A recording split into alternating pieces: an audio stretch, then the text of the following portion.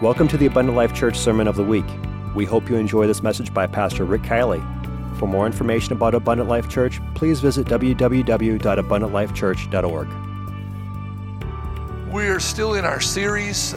We're teaching about God's Word for today and how it is relevant. And tonight our subject is Pentecost, whether or not the day of Pentecost is still relevant. And so I entitled this message, The Days of Pentecost. And the reason I entitled it that way is we're still living in the days of Pentecost. God is still pouring out His Spirit on all flesh. He can cross all denominational lines, all races, all continents. Literally millions of people are receiving the Holy Ghost every day. Now, you may not see that on the news, but it's still big news in heaven. People are still repenting. People are still being baptized in Jesus' name for the remission of their sins. They're still receiving the baptism of the Holy Ghost with the evidence of speaking in other tongues. Can I get an amen? God is still doing great things. Amen. So Brother John, I'm just kidding now. I'm going to preface this by saying I'm just kidding. Brother John Matson told me tonight, he said, you can preach as long as you want, but we're all leaving at 8 o'clock. So he picked the right preacher. So here we go. Deuteronomy chapter 16, if you'd stand in honor of God's word. Deuteronomy 16, 2 verses I want to read in your hearing.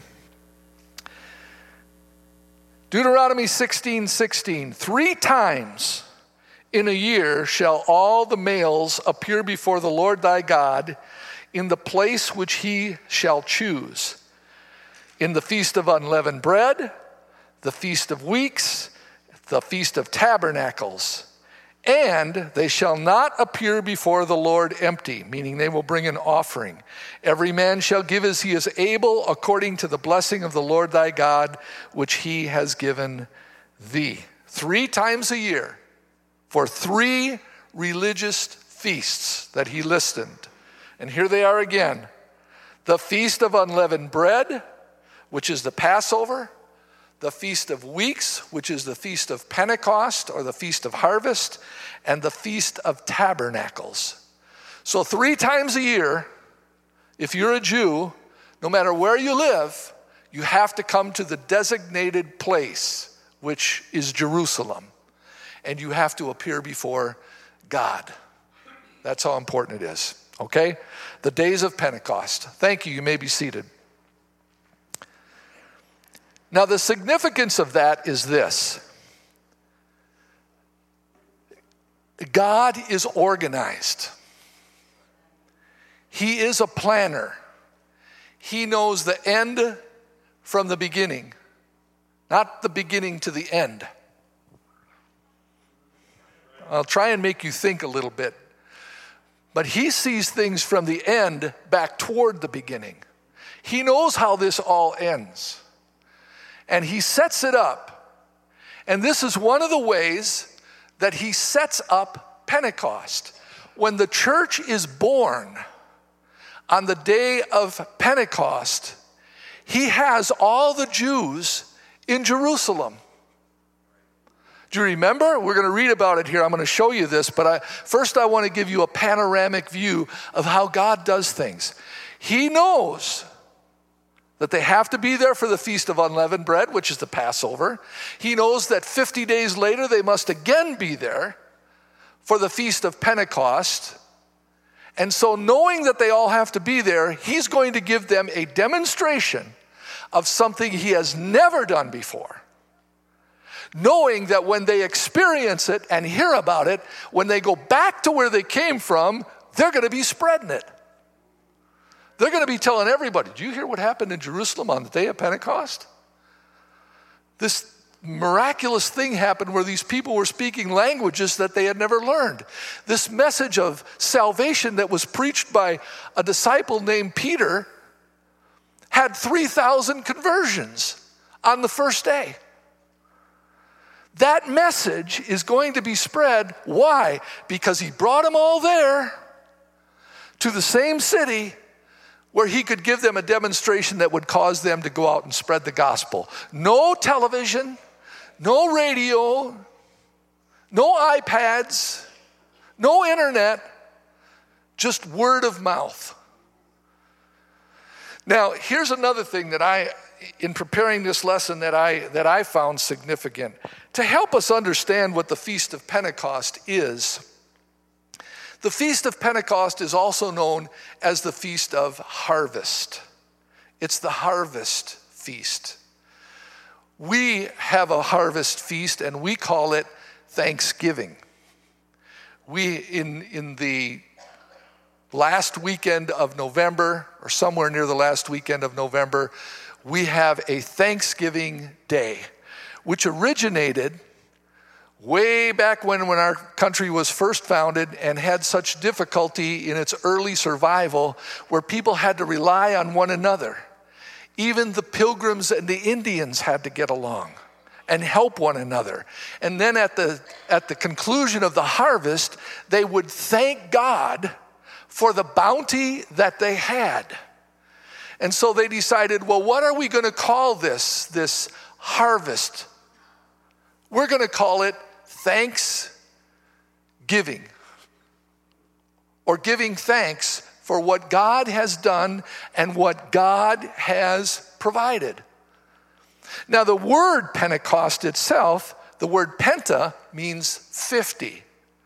So 50 days from the Passover is when the day of Pentecost takes place, okay?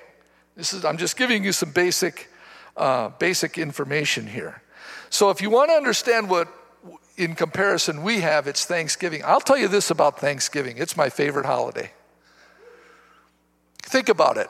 You don't have to buy any gifts. It's not a drunken brawl. It's just a meal with family and loved ones and giving of thanks. I don't know what you do at your Thanksgiving, but traditionally we try to have a time of, what are you most thankful for? What has God done for you that you're thankful for? And go around the table. You don't have any other holidays like that one that are so uncommercialized and just the giving of thanks. So Thanksgiving is very, very important to us, and the Feast of Pentecost to them. Philippians 4:19 says, my God shall supply all your needs according to his riches and glory by Christ Jesus. So we know where our bounty and where our provision comes from. Therefore, we give him thanks, not just on Thanksgiving. Not just on Thanksgiving, but we should be, I read it on the wall over here the other day. I thought it was unique. I have people all the time say, boy, I just wish I knew the will of God. Any of you ever say that? I wish I knew the will of God. I'm here tonight to tell you what the will of God is. You ready?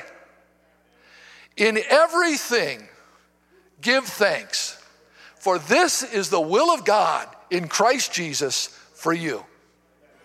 There, you just discovered the will of God. In everything, give thanks. That's the will of God. If you go through a storm, give thanks. He's keeping you while you're in the storm. If you're going through a trial, give thanks. Thanks, Lord, I'm glad you're here. Even if I don't feel your presence, I know what your word says. I can't trust in my emotions, but I can trust in your word. So I give you thanks for being with me and for taking me through this trial. Our greatest need is God. He's all we need. I want to read this to you. I'm speaking about Pentecost here. John 14 and verse 15. If you love me, then keep my commandments. I will pray the Father. He will give you another comforter that he may abide with you forever, even the Spirit of truth, whom the world cannot receive, because it seeth him not, neither knoweth him, but you know him. For he dwelleth with you. Who dwelt with them? And he shall be in you. And then he turns around and he's really talking about himself here. I will not leave you comfortless. I will come to you. Yet a little while and the world will see me no more, but you see me. Because I live, you shall live also. At that day, you shall know that I am in my Father, you are in me, and I am in you. So he professes to be the comforter. He professes to be the Spirit of truth. He professes to be the Spirit of God, and he prophesies to them and tells them that now he's with them, but he shall be in them. Big difference in my opinion. The Old Testament, God was much more visible in the things that he did than he is in the New Testament. He does things invisibly. We see the reaction of what he does, but we don't see the visibles of God that we see in the Old Testament. God speaks to them. God gives them the law. He instructs them, but everything about their relationship is external. He says in his Old Testament that he will put his law in their hearts. He prophesies about what he's going to do, but he doesn't do it. But here, even in Jesus' ministry, he's letting them know that there is going to be a great change in their lives because he is going to be not just with them, he is going to be in them. Going to be in them. So let's take a look here. Let's go over to Acts chapter 2. I'm going to read Acts 2 before I read Hebrews 10. Just the first verse of Acts chapter 2 says that when the day of Pentecost was fully come, they were all with one accord and in one place. Now, the ascension takes place 7 days before the day of Pentecost. He tells them where to go and wait for the promise until they be endued with power from on high, right? So they are in an upper room for 7 days together. Now, this is just an idea I have, so if you don't like it, throw it away. It took them 7 days in one place to get in one accord. Again, if God sees the end toward the beginning, he gets them in an upper room 7 days before the day of Pentecost because he knows it's going to take them 7 days to get in one accord. Otherwise, he could send them up there a day or two or hours before. It takes a long time for the church to get in one accord. Have you ever considered that? Do you know, even on a Sunday morning, maybe it's just me, but I appreciate the time that we spend in prayer before a 10 o'clock service. I think it's vital. I don't think you can walk into the Holy of Holies at 10:15 and say, well, I just walked right into it. Somebody is lighting the fire. Somebody is burning the incense. Something has gone up to God to create an atmosphere. Somebody's paying. Somebody's getting in one accord here. And I want to be a part of that, don't you? I want to be a part of the people that are creating an atmosphere that is pleasing to God. But it takes time. You just don't walk in and from the first, it'll take us 15, 20 minutes to even get with a worship service sometimes. Well, it took them 7 days to get in one accord. And we're going to have to be willing to spend some time, 7 days, not 7 minutes, to get in one accord. Hebrews chapter 10 and verse 25 says, do not forsake the assembling of yourselves together as the manner of some is, but exhorting one another, and so much the more as you see the day approaching. It's important for us to be in the house of God and to be faithful to what God is doing. My pastor used to say, when the doors are open, you should be in. That's the way he said it. When the doors are open, you should be in. I know I'm preaching to the choir. Here you are on a hot night. You've worked all day, and here you are in the house of God. I'm preaching to the choir. I know that. So I'm complimenting you. Receive a compliment. Thank you for your faithfulness. But it takes a while to get in one accord. Acts 2:4 says, they were all filled with the Holy Ghost, began to speak with other tongues as the Spirit gave them utterance. Now here's where I said, remember I said it was all set up. This is one of the 3 feasts where all the males must appear. Verse 5 says there were dwelling at Jerusalem Jews, devout men, out of every nation under heaven. This is significant, folks. Don't just read over this and miss it. He has set the stage. Every nation is represented on the day of Pentecost. Everybody's going to hear it at the same time. He calls them Jews and he calls them devout. Now, when this was noised abroad, the multitude came together and they were confounded because every man heard them speaking in his own language. And then it lists the nations and their question as to how can these people do this? Who has the keys to the kingdom? Peter. Who's going to be the spokesman on the day of Pentecost? Peter. So what happens if we drop down to verse 14? The Spirit has been poured out and they don't understand.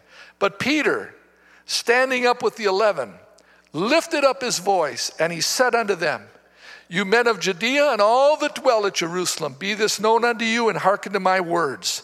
These are not drunken as you suppose, seeing it is but the 3rd hour of the day. But this is that which was spoken by the prophet Joel. It shall come to pass in the last days, saith God, I will pour out my Spirit upon all flesh. All flesh. Your sons, your daughters shall prophesy. Your young men shall see visions. Your old men shall dream dreams. And on my servants, my handmaidens, I will pour out on those days of my Spirit, and they shall prophesy. This is that. This is what was prophesied in the Old Testament. And for the first time, the first of millions of times, God is pouring out his Spirit just as he said he would. Because God wants to do an inside job in every one of our lives. He was working from the outside trying to get to the inside. Now he's working from the inside trying to get to the outside. That's why there needs to be patience with people. We don't need to compromise our standard of holiness. But we have to be patient with people and understand that we need to get God on the inside and let him work from the inside to the outside. He had Jews that were perfect in holiness on the outside, but they were impure on the inside. Aren't you glad that God has filled you with his Holy Spirit?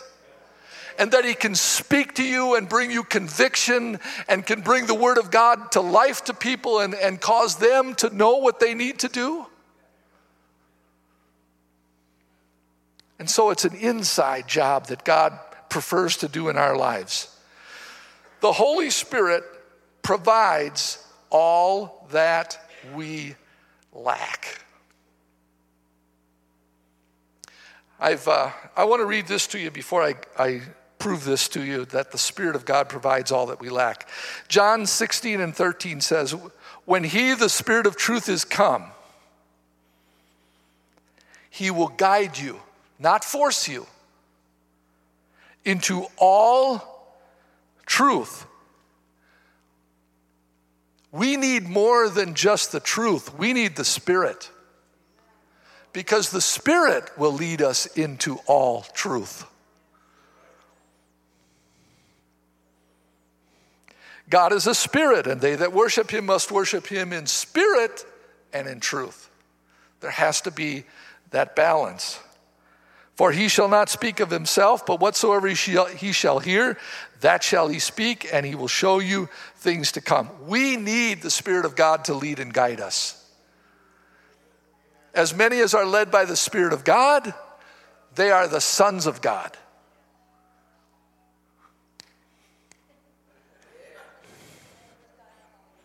Yeah. Had a message, okay. If that's God, you better take the call right now. So the Spirit of God provides all that we lack. All that we lack. Did you notice the 12 disciples? Let me bring a few points to light for your consideration. How many times did the disciples lack understanding concerning Jesus' teaching? We don't get it. We don't understand what you're trying to illustrate to us. Even when he spoke in parables, a lot of times, explain to us the parable. We didn't get it. They lacked understanding. Why? They did not yet have the Holy Spirit inside of them. They were using only their own human reasoning and understanding. See, there's the problem. The problem is that if all we have is ourselves, we lack everything that we need. Because everything that we need comes from the Spirit of God, which is an internal relationship. In our hearts, in our mind, spirit, soul, and body, we need Jesus on the inside. We lack understanding, it's because we don't have the Holy Ghost. The natural man cannot receive the things of the Spirit of God. Is that not what the Scripture says? Because they're spiritually discerned. How can you understand spiritual things if you don't have the Spirit? How many times did the disciples fail Jesus? Why do they keep failing? The only power they have is their own. They need God's Spirit. And finally, there's a hole in everybody's soul. Something is missing in every one of our lives. And we are trying to fill it with something when we should be trying to fill it with someone. His name is Jesus. Jesus is the answer. What is your question? We need Jesus on the inside. We all need a Pentecost. We all need to be filled with the Spirit of God. This is not just for a few. The Bible said the promise is unto you and to your children, to those that are afar off, even as many as the Lord our God shall call. And the times of this ignorance God winked at, but now he calleth all men to repentance. God's calling everybody. He's no respecter of persons. So the same promise that comes to you is available to everyone else as well. So don't let people tell you, well, God has a few select that speak in tongues, that receive the Holy Spirit, that have special gifts. No, that's not true. The promise is for all of us. We just need to embrace the promises of God. We need to tune in to God's frequency. Have you ever listened to I remember when I was, I've told you this, when I would go to bed at night because we were in school and baseball was still going on, I'd have my little orange transistor radio. And if you bumped the dial and you were not on 620, you got a bunch of static. You don't want static. You want a clear sound. Is anybody preaching with me? We need to tune in until we hear the voice of God. And the static will be gone. You don't have to fight the static. You just need to tune into the frequency. And our God is a frequent God. He's frequent. We need to tune into his frequency. That's why I've quoted this earlier, but I quote it again. As many as are led by the Spirit of God, they are the sons of God. There it is again. Do you believe that we can all be sons and daughters of God? Then we need to be led of the Spirit. And God has a right. Now, remember how I began? I began by saying that God is organized. And he knows the end from the beginning.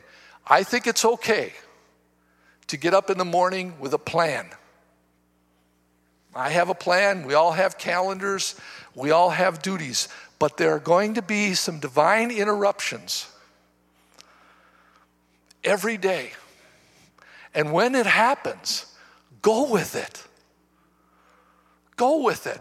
God may say to you, hey, I want you to call this person and offer them a word of encouragement. And at an appropriate time, you can call them. Just say, you know what, I just felt like I needed to give you a call today. Is there anything I can pray with you about? Is there anything you need? You were on my mind. Can the Spirit of God not do that? And sorry, God, I don't have time for that right now. Don't shut your orange transistor radio off. Keep the frequency on. Make the call. Do what God asks you to do. Here's where we're going to stop tonight. Pentecost, 33 AD, is the church's birthday. In Acts 2 and 41, it does not say that everybody responded to the truth favorably that day. It does not.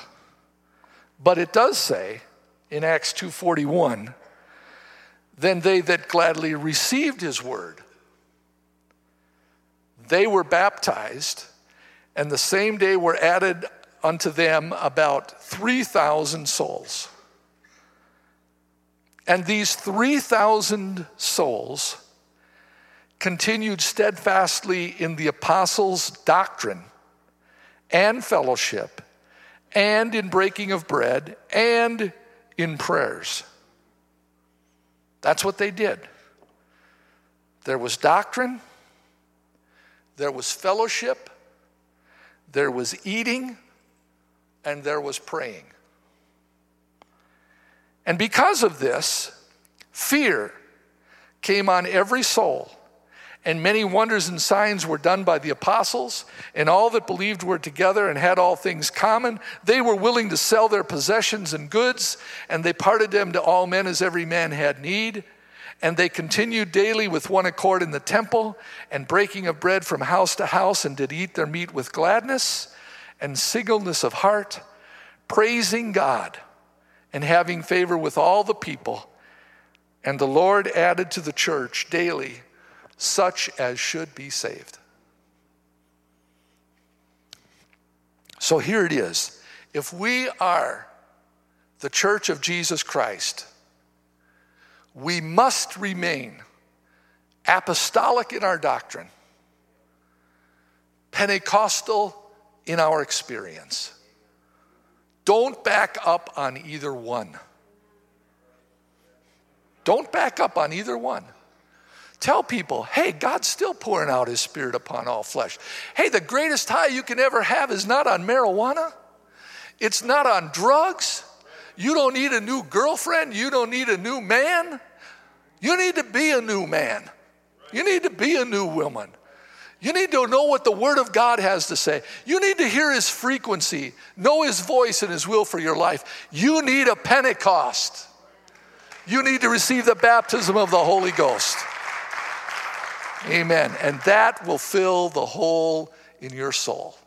Let's stand together. Praise God. Do you remember when you first received the Holy Ghost? I know I did. I think the two events in my life that I will never forget in my relationship with God was the day that I took his name in baptism, and I felt so clean as my sins were washed away.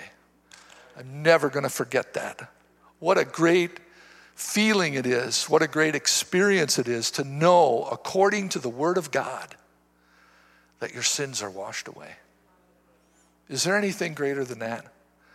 And have you ever had a greater experience, a greater high than receiving God's Spirit and being full of the Holy Ghost to the point you can't even speak the language that you're familiar with?